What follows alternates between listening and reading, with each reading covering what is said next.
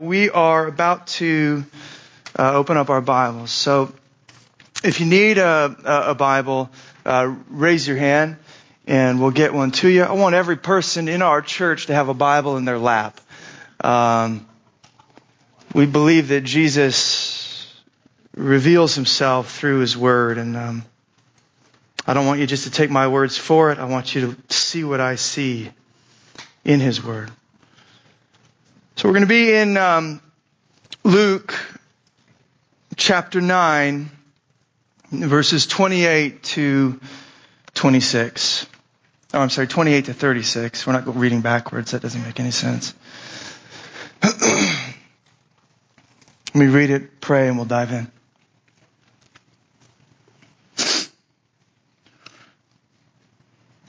Now, about 8 days after these sayings, he took with him Peter and John and James and went up on the mountain to pray. And as he was praying, the appearance of his face was altered, and his clothing became dazzling white.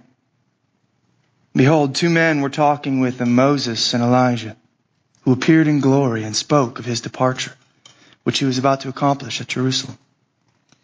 Now Peter and those who were with him were heavy with sleep. But when they became fully awake, they saw his glory and the 2 men who stood with him. And as the men were parting from him, Peter said to Jesus, Master, it is good that we are here. Let us make 3 tents, one for you and one for Moses and one for Elijah. Not knowing what he said. And as he was saying these things, a cloud came and overshadowed them, and they were afraid as they entered the cloud. And a voice came out of the cloud saying, This is my son, my chosen one. Listen to him. And when the voice had spoken, Jesus was found alone. They kept silent and told no one in those days anything of what they had seen. Let's pray.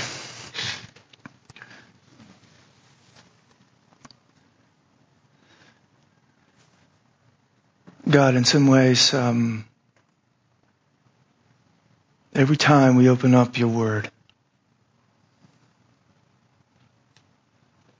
it's our goal, it's our aim, it's our hope that we would be ascending that mountain.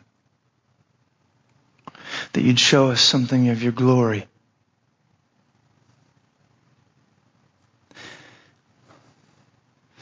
God, as we open the ancient book,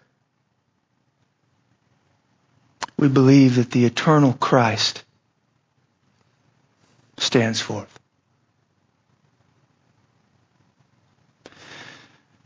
I'm praying today, this morning, whether we got foggy minds because of daylight savings time or not, that you would speak, you would pierce through the fog, you'd be seen, you'd be heard, and your people would be sustained. God, come and do these things. Things only you can do. In Jesus' name I ask. Amen. Let me begin with a quick question. How do you respond to suffering?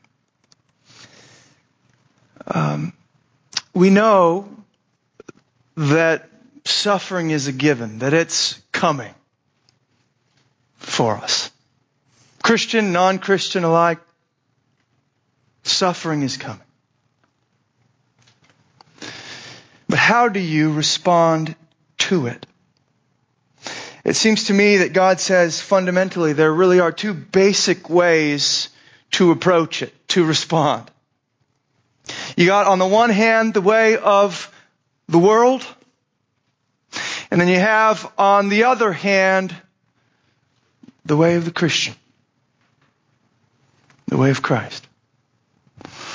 For the world, when suffering comes, it seems to me that we're going to do essentially anything we can, at whatever the cost, to alleviate, get rid of, avoid it, push it back.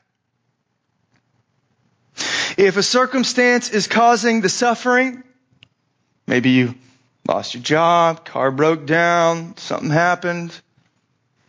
Some circumstance, well, what are you going to do? You're going to lay awake in your bed, thinking, planning, doing everything you can. No rest until that circumstantial problem is fixed. You don't have time to be generous. You don't have time to think about anyone else. You kick into survival mode, and it's all about you, and you cannot get off of it until whatever's causing the suffering has been alleviated.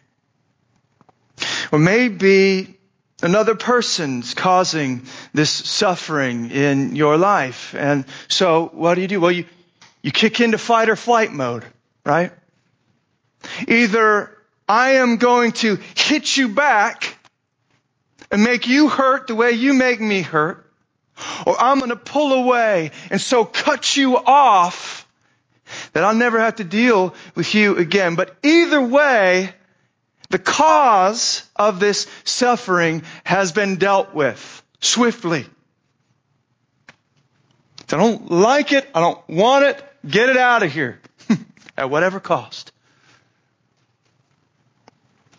Maybe, and for many of us, even currently, I know this is an issue. If it's health, right? Suffering comes in from our skin. We cause our own suffering with our bodies as they decay and fall apart and give way to illness or whatever it may be. And so what do? What's the way of the world? We're going to pour all of our money into the doctors, into the medicine, someone that can help.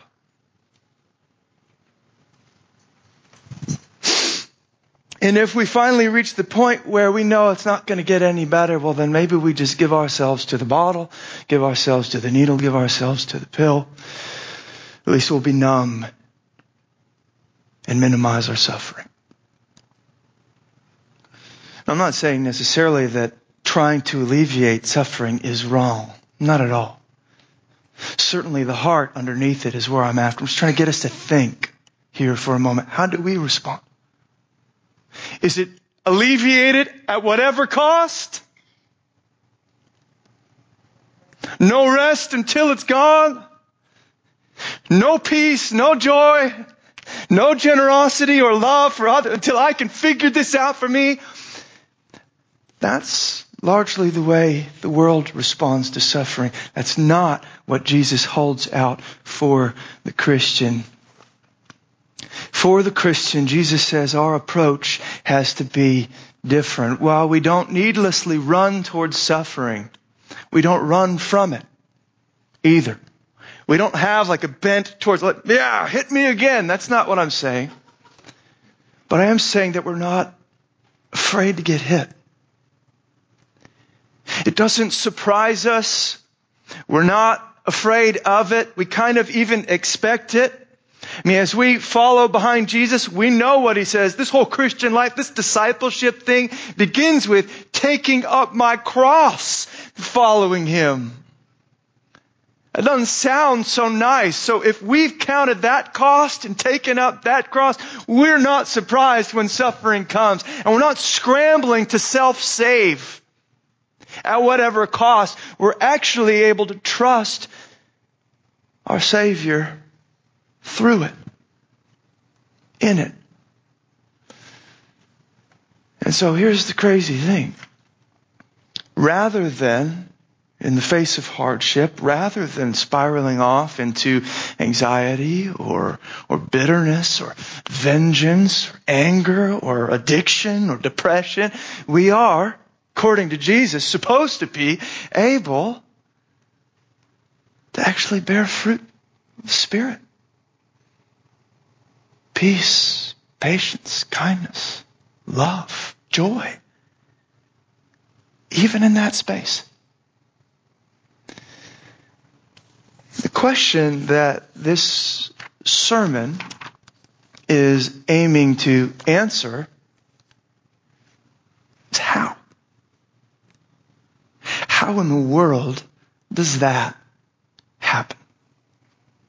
How do we suffer what you might call Christianly? How are we sustained in our cross-bearing? How are we enabled in our fruit-producing? How does this whole thing work? Because I'll tell you something, if you're anything like me, you hear what I just said and you go, man, that's not how I typically respond to suffering. I look like the world. I look like the guy scrambling at whatever cost to save himself. Even if it means cutting you off or getting, in front of someone else in line to get what I need, whether it's food or medicine or something. Fix me. I want to be more like Jesus. I want to be more as He says I ought to be when suffering comes. So again, the question is, how? How? Now, I think that our text actually answers this question this morning. But you'll only see this if you're seeing it in light of the context. It's one of the reasons why I want you to have a physical Bible, not just your Bible app, okay? But a physical Bible in your lap. Because I have found that, in your little screen on your phone, you can see about that much. And that's great if you're trying to memorize a verse or something.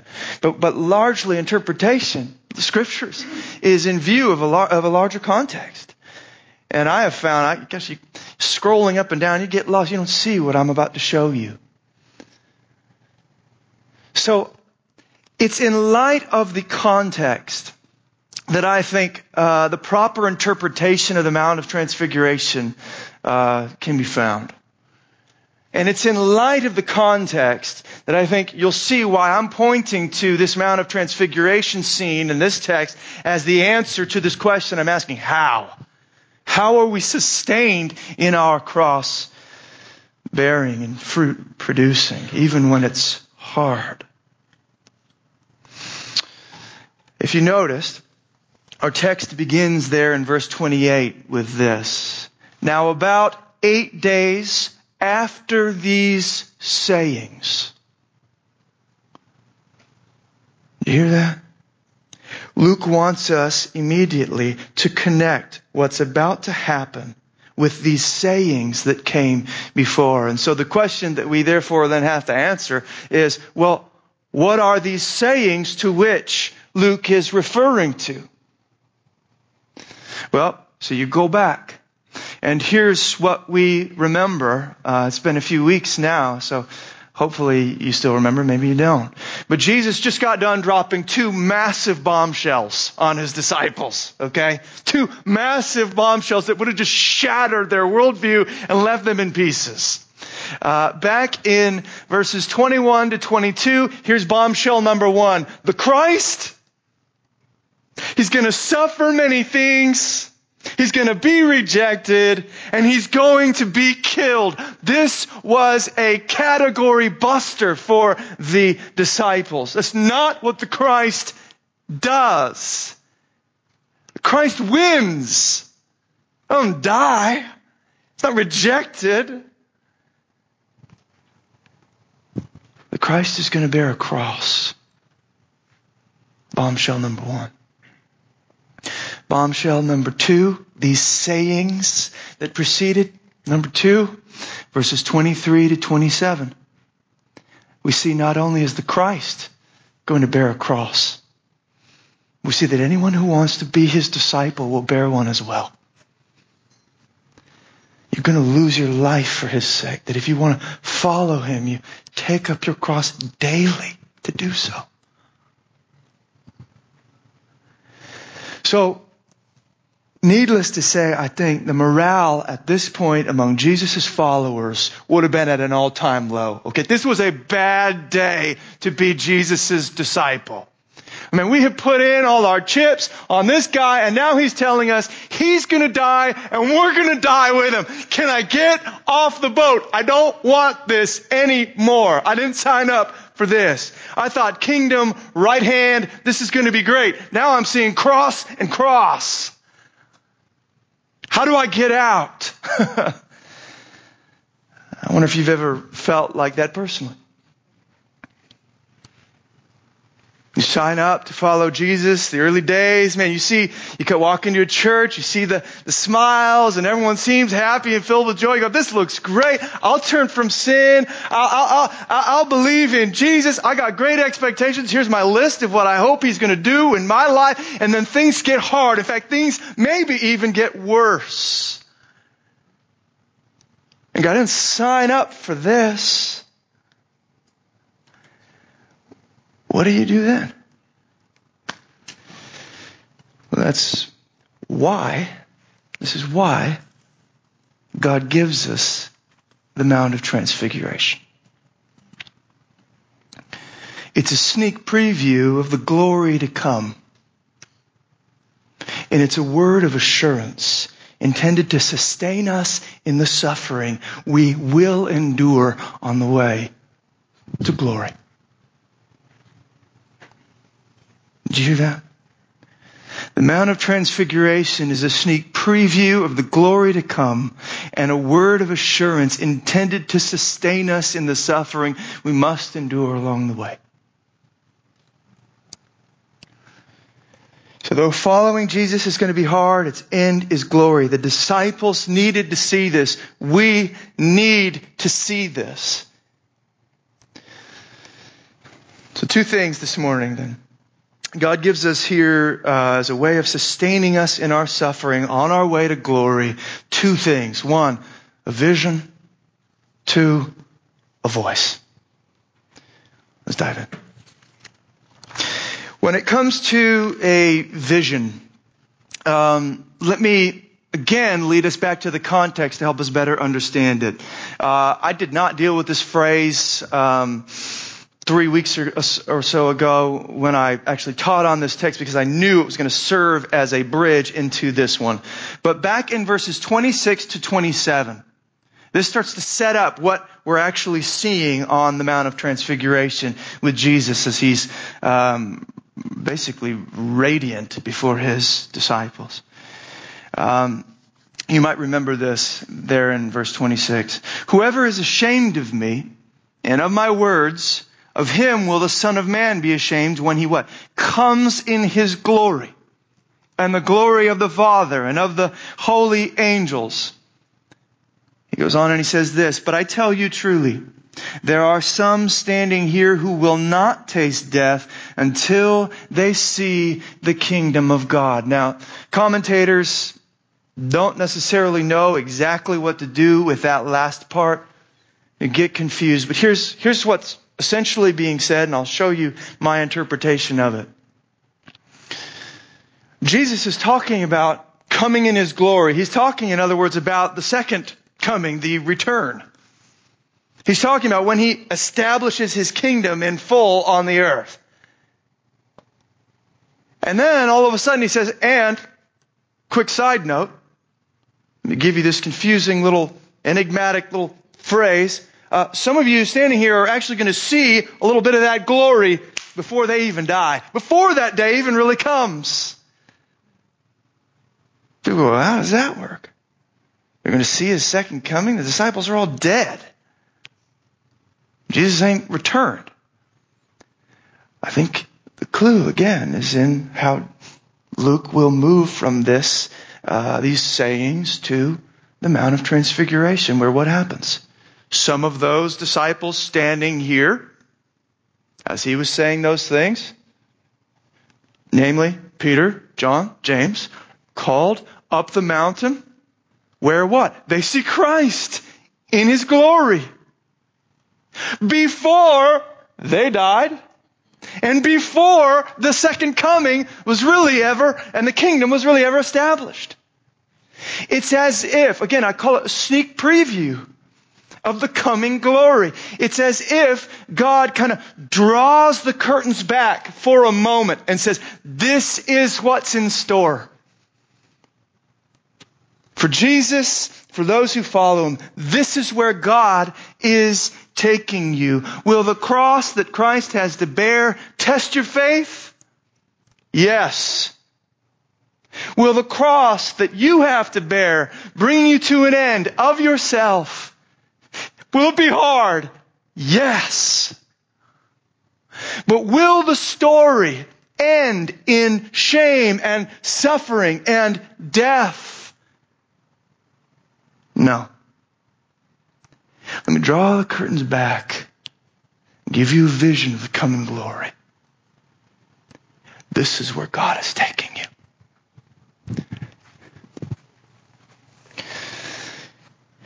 In other words, He gives them a vision of future glory to sustain them in present distress.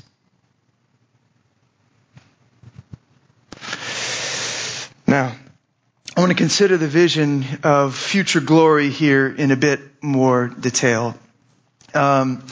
The description of Jesus at this point is quite remarkable. I'm just going to look first at verse 29. As he was praying, the appearance of his face was altered and his clothing became dazzling white. Man, just a quick side note. Again, Luke always mentions prayer as the thing that moves the story of God forward.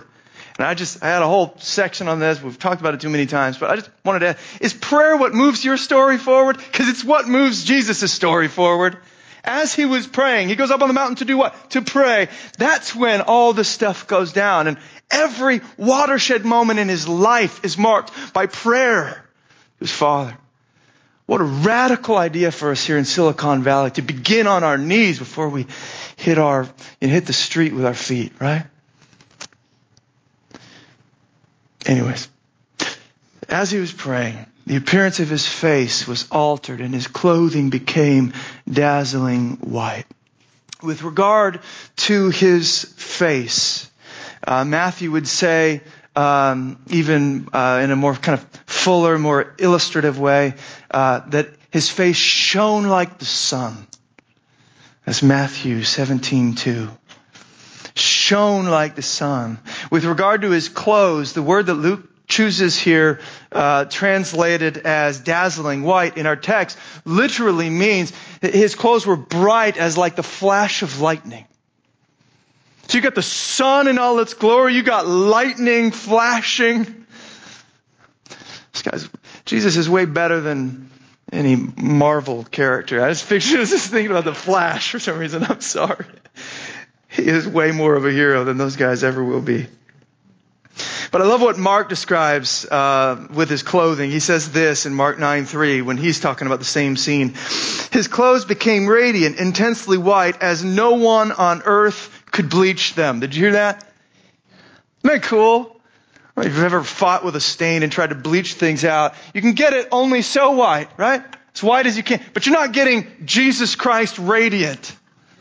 And what this is saying is, man, this is not a glory that comes from the earth. Nobody could bleach something this white. This is a glory from God. This is a glory from heaven. And it's coming, it's breaking out from the Savior in these moments. They see it. The idea, again, is this. Though the Son of Man will soon be shrouded in shadow. I mean, literally on the cross, Matthew tells us that the sky goes dark from noon to 3. The high point, the brightest point of the day, it's dark on the cross. And what we're seeing in the Mount of Transfiguration is though he will soon be in Jerusalem, shrouded in shadow, and though we, disciples, as we follow behind him, will also find ourselves in darkness. The meaning of the Mount of Transfiguration is that is not the end of the story for us. That's not where this thing falls out. Christ and his people, their inheritance will be light and glory. Let me read to you Colossians 1:12-14. Listen to what Paul says. Give thanks to the Father who has qualified you to share in the inheritance of the saints in the light. He has delivered us from the domain of darkness and transferred us to the kingdom of his beloved Son, in whom we have redemption, the forgiveness of sins. This is where God is taking you. That's what he's showing his disciples in these moments.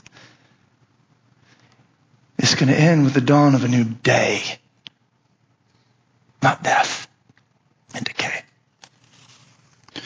Now, as we continue on in this vision, it occurred to me in my preparation that there really is absolutely no way for me to do justice to all the connections and the glory that is present in this little text.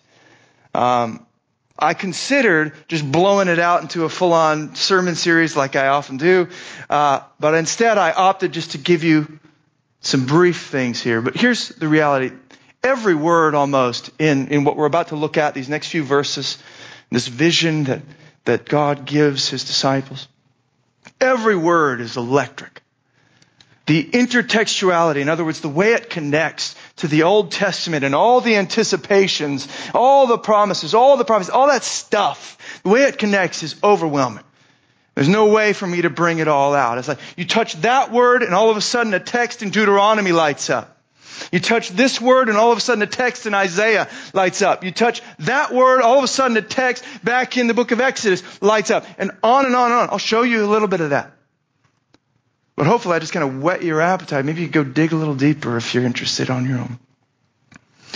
Let me show you some of this. I just want you to start to see the glory of your Savior, your rescuer.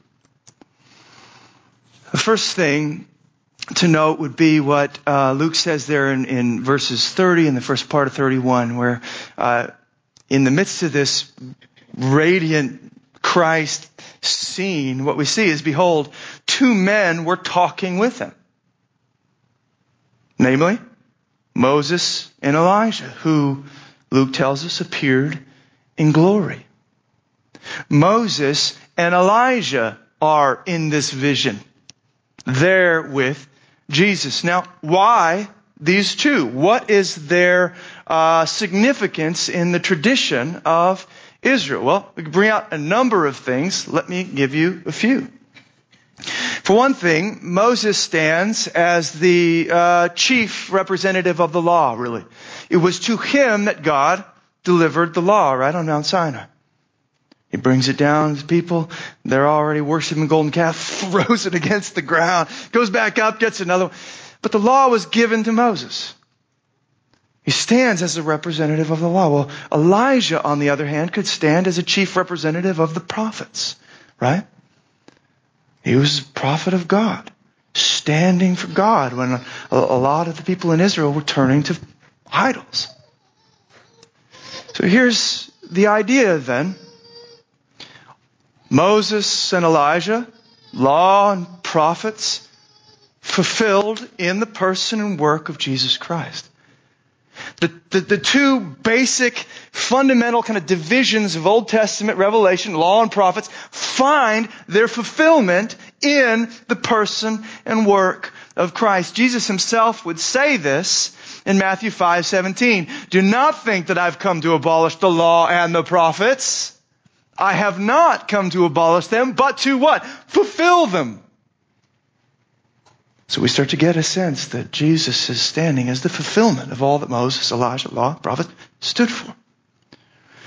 But there's more we could say about Moses and Elijah. Moses is the one that God used essentially to establish Israel as a people, as a nation.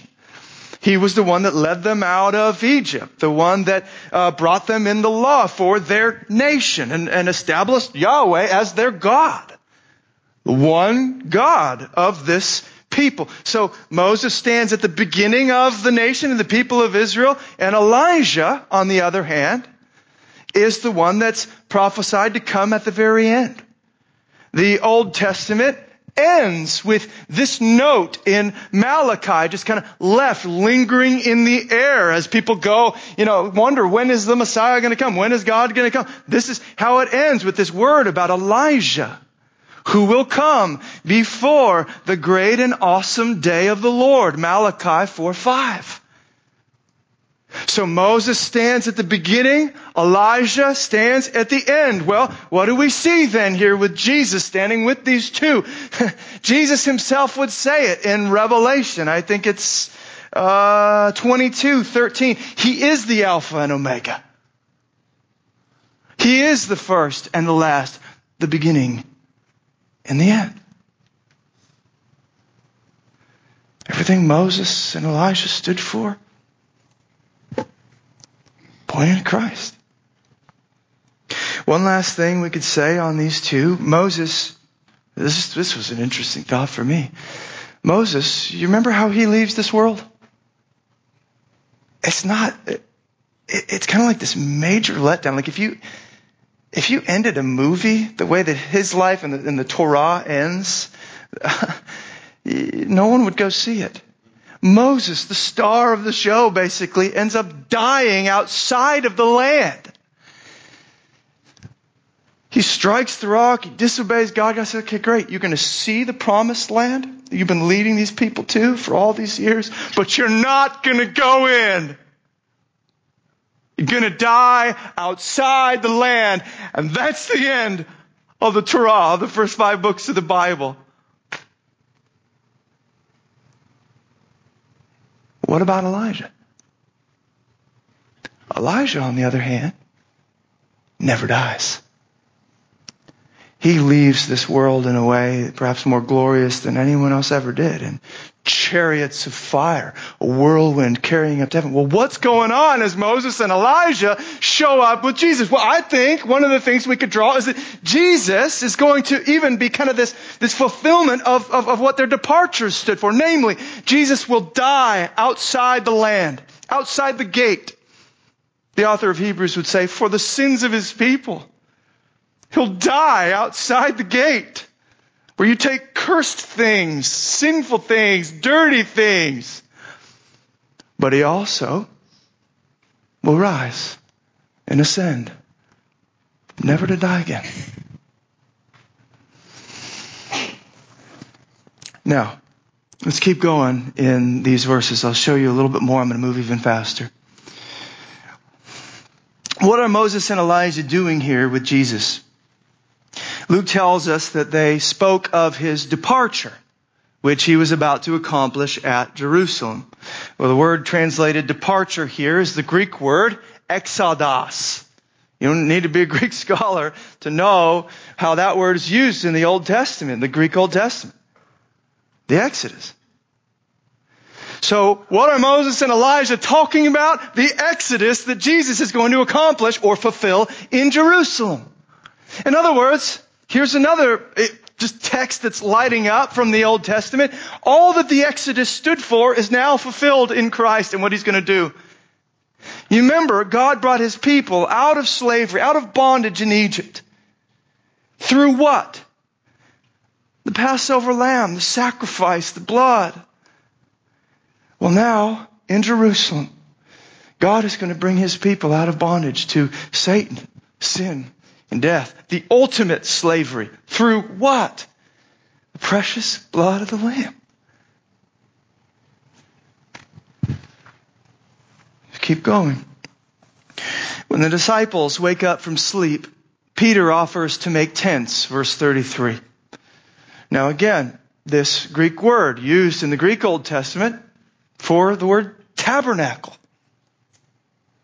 Tabernacle. Now, when you take that with what comes next, namely that there is this glory cloud of God, we see in verse 34, that overshadowed the people, that same constellation of words shows up in Exodus 40, 34, and 35, or maybe, I think that's right. I wrote it wrong here. But Exodus 40, the very end of the book, when the glory cloud of God overshadows the people as they finish the erection of the temple. The tabernacle. And so what do we draw from this? Jesus is the fulfillment of all that the tabernacle and the temple stood for. He is the tabernacling of God with man. He is Emmanuel, God with us. We're seeing all this in these little verses, but it goes on because then God himself speaks out from the cloud. And this is what he says. Every word is rich with meaning. I will not do any justice to it, but I'll show it to you quickly. I'm probably already losing most of you. God first says, Verse 35, this is my son, recalls Psalm 2:7, which shows that Jesus is the fulfillment of the Davidic hope, the hope for a king who would come and sit on the throne of David forever. It's him. He's here. Then he goes on, and with the voice there in verse 35, my chosen one. This is my son, my chosen one. This word lights up a text back in Isaiah 42, verse 1, showing Jesus to be the servant of God. The one who in Isaiah 53 we know is the suffering servant, the one whose wounds would heal the sickness of his people, the one who would be crushed for the sins of you and I. This is my son, my chosen one. Finally, God says from the cloud, listen to him. A clear recalling of Deuteronomy 18:15, showing Jesus to be the prophet that Moses said would arise. A prophet like him would come. This is the actual text. I'll read it to you. Deuteronomy 18:15. The Lord your God, this is near Moses' departure. He's going to leave them and they're all freaked out. What's going to happen? He says this, don't worry. The Lord your God will raise up for you a prophet like me from among you, from your brothers. It is to him you shall listen. And God gets him up on the mountain and says, let's bring a few of you up here. Here he is. Listen to him.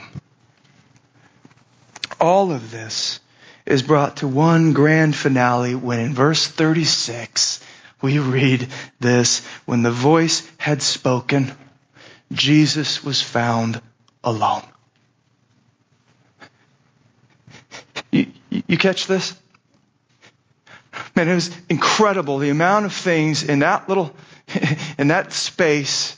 And the vision that they're shown, just one little vision, the amount of stuff there, and yet what was it all pointing to? Every line in Scripture, every promise, every prophecy, every symbol, every foreshadow, every hope, every line converging in one person. Jesus was found alone.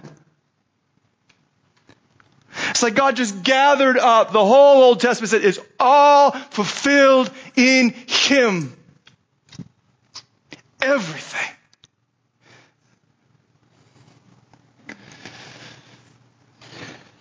The question then is, I know you're asking it. You might not say it. The question is, so what? So what? I thought we're talking about my suffering and my cross-bearing, Nick. How does seeing Jesus like that help me? So what? Well, I hope you see it. God is showing us here on this mountain that if we trust, if we hope in Jesus, our hope is not in vain.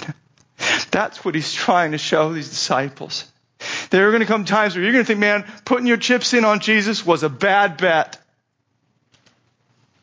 But he gives them this vision. No. Listen, everything I ever said, all my plans, all my everything finds its fulfillment in him. Your story is tied to his. That's why he's come. He didn't just come to show off. He came to rescue a people, you and I, and his destiny is ours. Our future is tied to his, and as we hope in him, we are seeing here, our hope is not in vain. Sneak preview of coming glory. Paul himself would say it in Romans 8:29-30, where he says, listen, God predestined him. God chose the Son to be the firstborn among many brothers. That we are to be conformed into his image. That we have now been called justified and in him also glorified. His image is what God is conforming us into. His glory will be ours. This is the end of our story, so it's not a waste of time to see how awesome Jesus is. It's what sustains us in the hardship, in the trial, through our own cross bearing. This is where God is taking us. No more death, no more pain, no more tears, no more separation anxiety. We will behold God. We will see His glory. We will even participate in it. I love that text.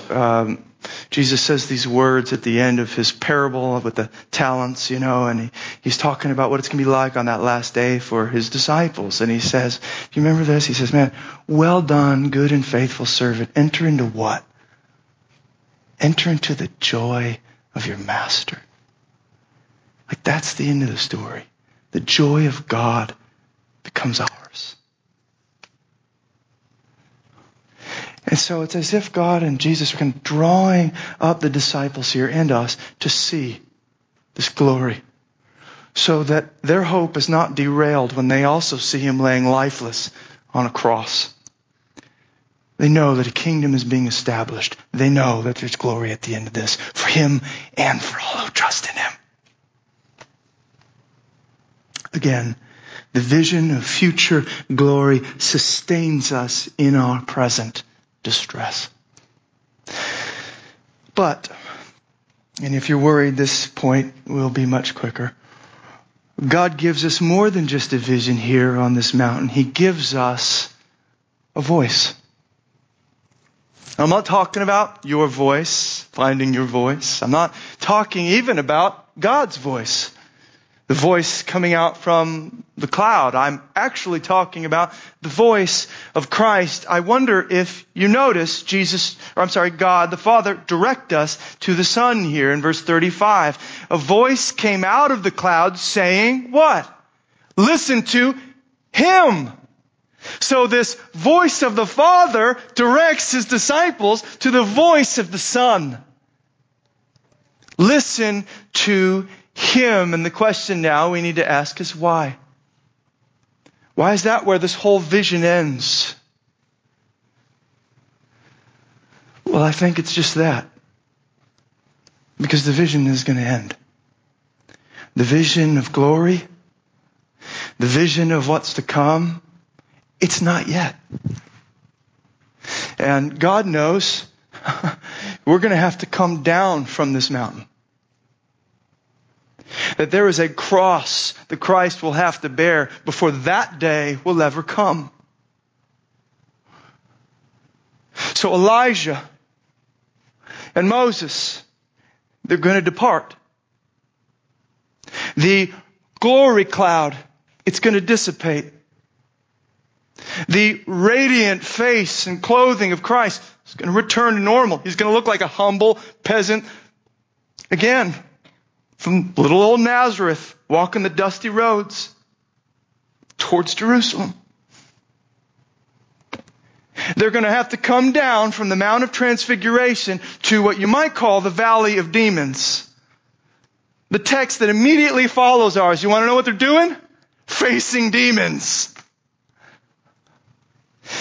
Peter sees this vision and wants to stay, right? And that's the heart. That's the longing of our heart. That's kind of the world's way.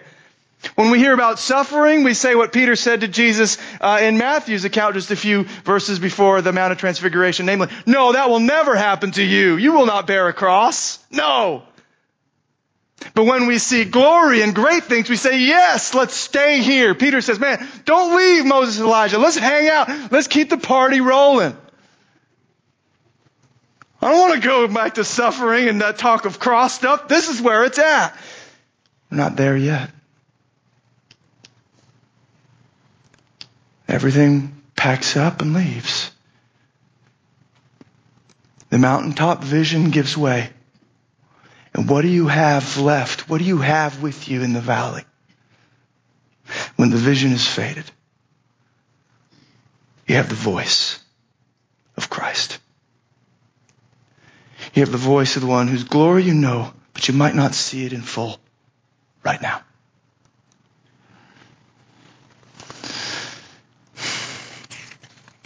You remember this, 2 Corinthians 5:7. Paul says, on this side of heaven, I'll call us to walk what? Not by sight, but by faith. And Paul would tell us later in Romans, how do we get faith? Where does faith come from? What is faith in? Well, faith comes from hearing, and hearing from the what? Word of Christ. So here's the reality. There are times where we are going to see amazing things of God and feel like we're on the mountaintop and feel like He just drew the curtains back and we see glory. And there are times where we feel like we are in the valley and all we have is His Word. And though, man, it doesn't even seem like He's going to act on that Word, we trust Him in the midst of it. And we hold.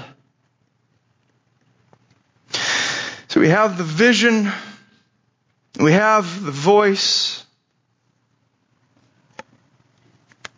and I think both of these things merge for us in the Bible. We weren't there on the Mount of Transfiguration with these guys. We thought, Peter, Peter, James, John, you guys got an unfair advantage. I'm telling you, I don't think so. In fact, Peter recounts this later, and he kind of says the same thing. He says, you have the Word like a lamp shining in a dark place. You have the Bible. And I think in the Bible, we get both.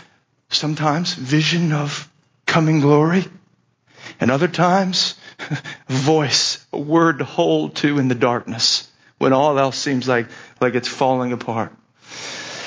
As we come to our Bibles, God sometimes gives us a vision of His glory. That's why Paul would say, when we hear the gospel, sometimes the veil is pulled back and we see in the face of Christ the glory of God.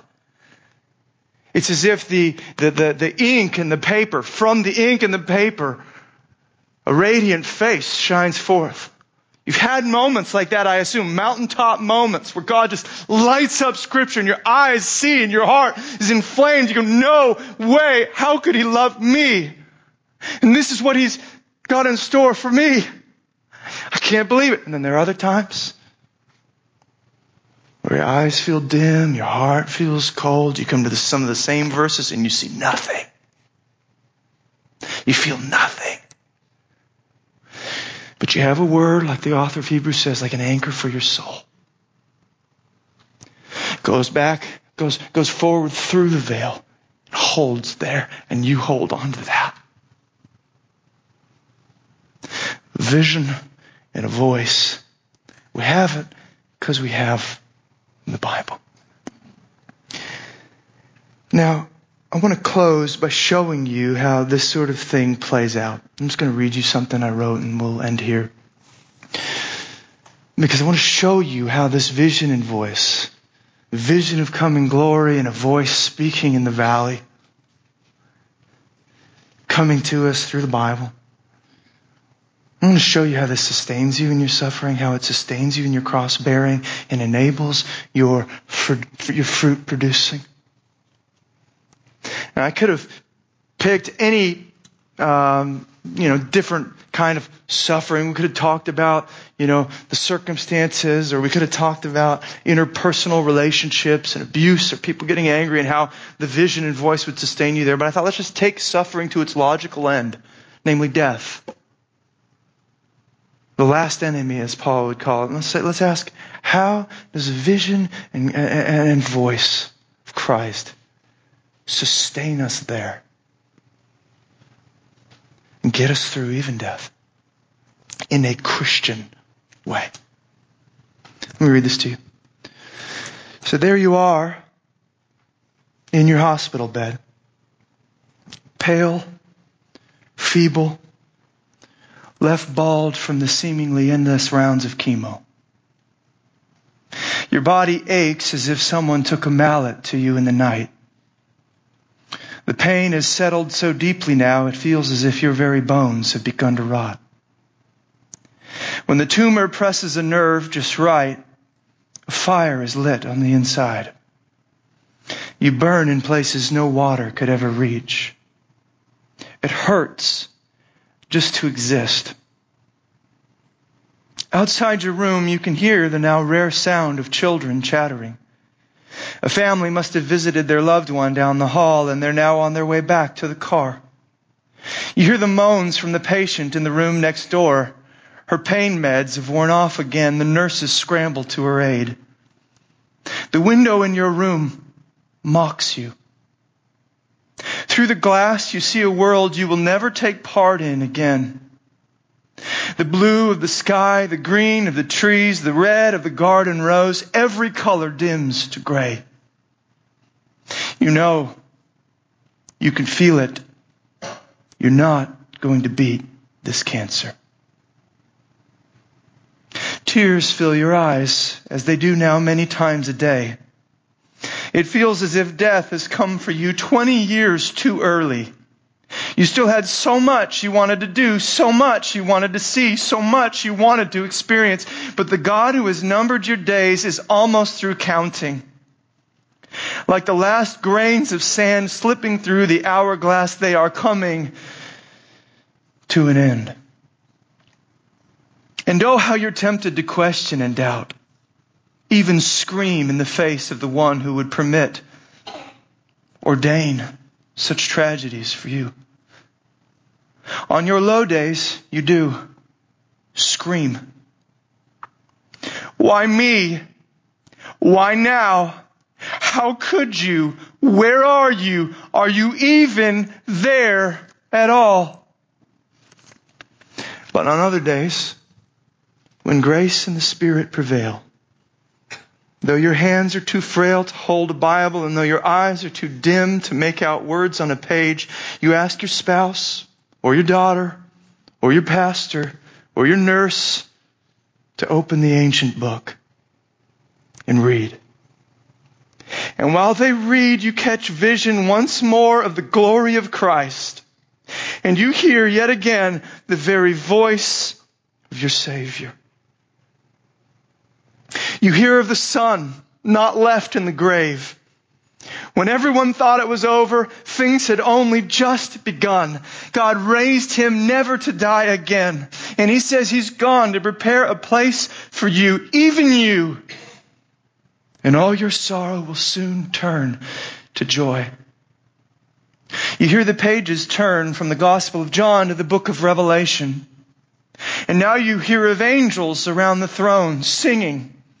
And people from every tribe, tongue, and nation are joining in. You are in that number. You're not there yet, but you're there. The curtain is pulled back, and you see where God is taking you. One final promise your friend wants to read. It's a word of hope for the valley. You cling to it with all you have. 2 Corinthians 4:16-18. We do not lose heart. Though our outer self is wasting away, our inner self is being renewed day by day. For this light momentary affliction is preparing for us an eternal weight of glory beyond all comparison, as we look not to the things that are seen, but to the things that are unseen. For the things that are seen are transient, but the things that are unseen are eternal. And somewhere in the midst of all this, though your body still lay curled in a hospital bed, you find fresh strength of heart to pick up your cross this day as well and follow your Savior through shadowlands to paradise. There is peace, there is joy, there is love. The vision and the voice sustain. I think that's the point of the Mount of Transfiguration. Let's pray. God help us. God help us to see you and to hear you. God, I pray that your people would experience times where you take them up the mountaintop and your word and you just unveil your glory. And I pray that when you hide your face for whatever reason, and when things feel hard, when we descend back into the valley, I pray that you would give them your voice, your word, and it would anchor them. And I pray you'd sustain us in our suffering. Pray you'd sustain us, because we will face it. I don't want to shrug off my cross in those moments. I want to hold to my Savior. Would you hold on to us? It's in your name we ask these things, Jesus. Amen.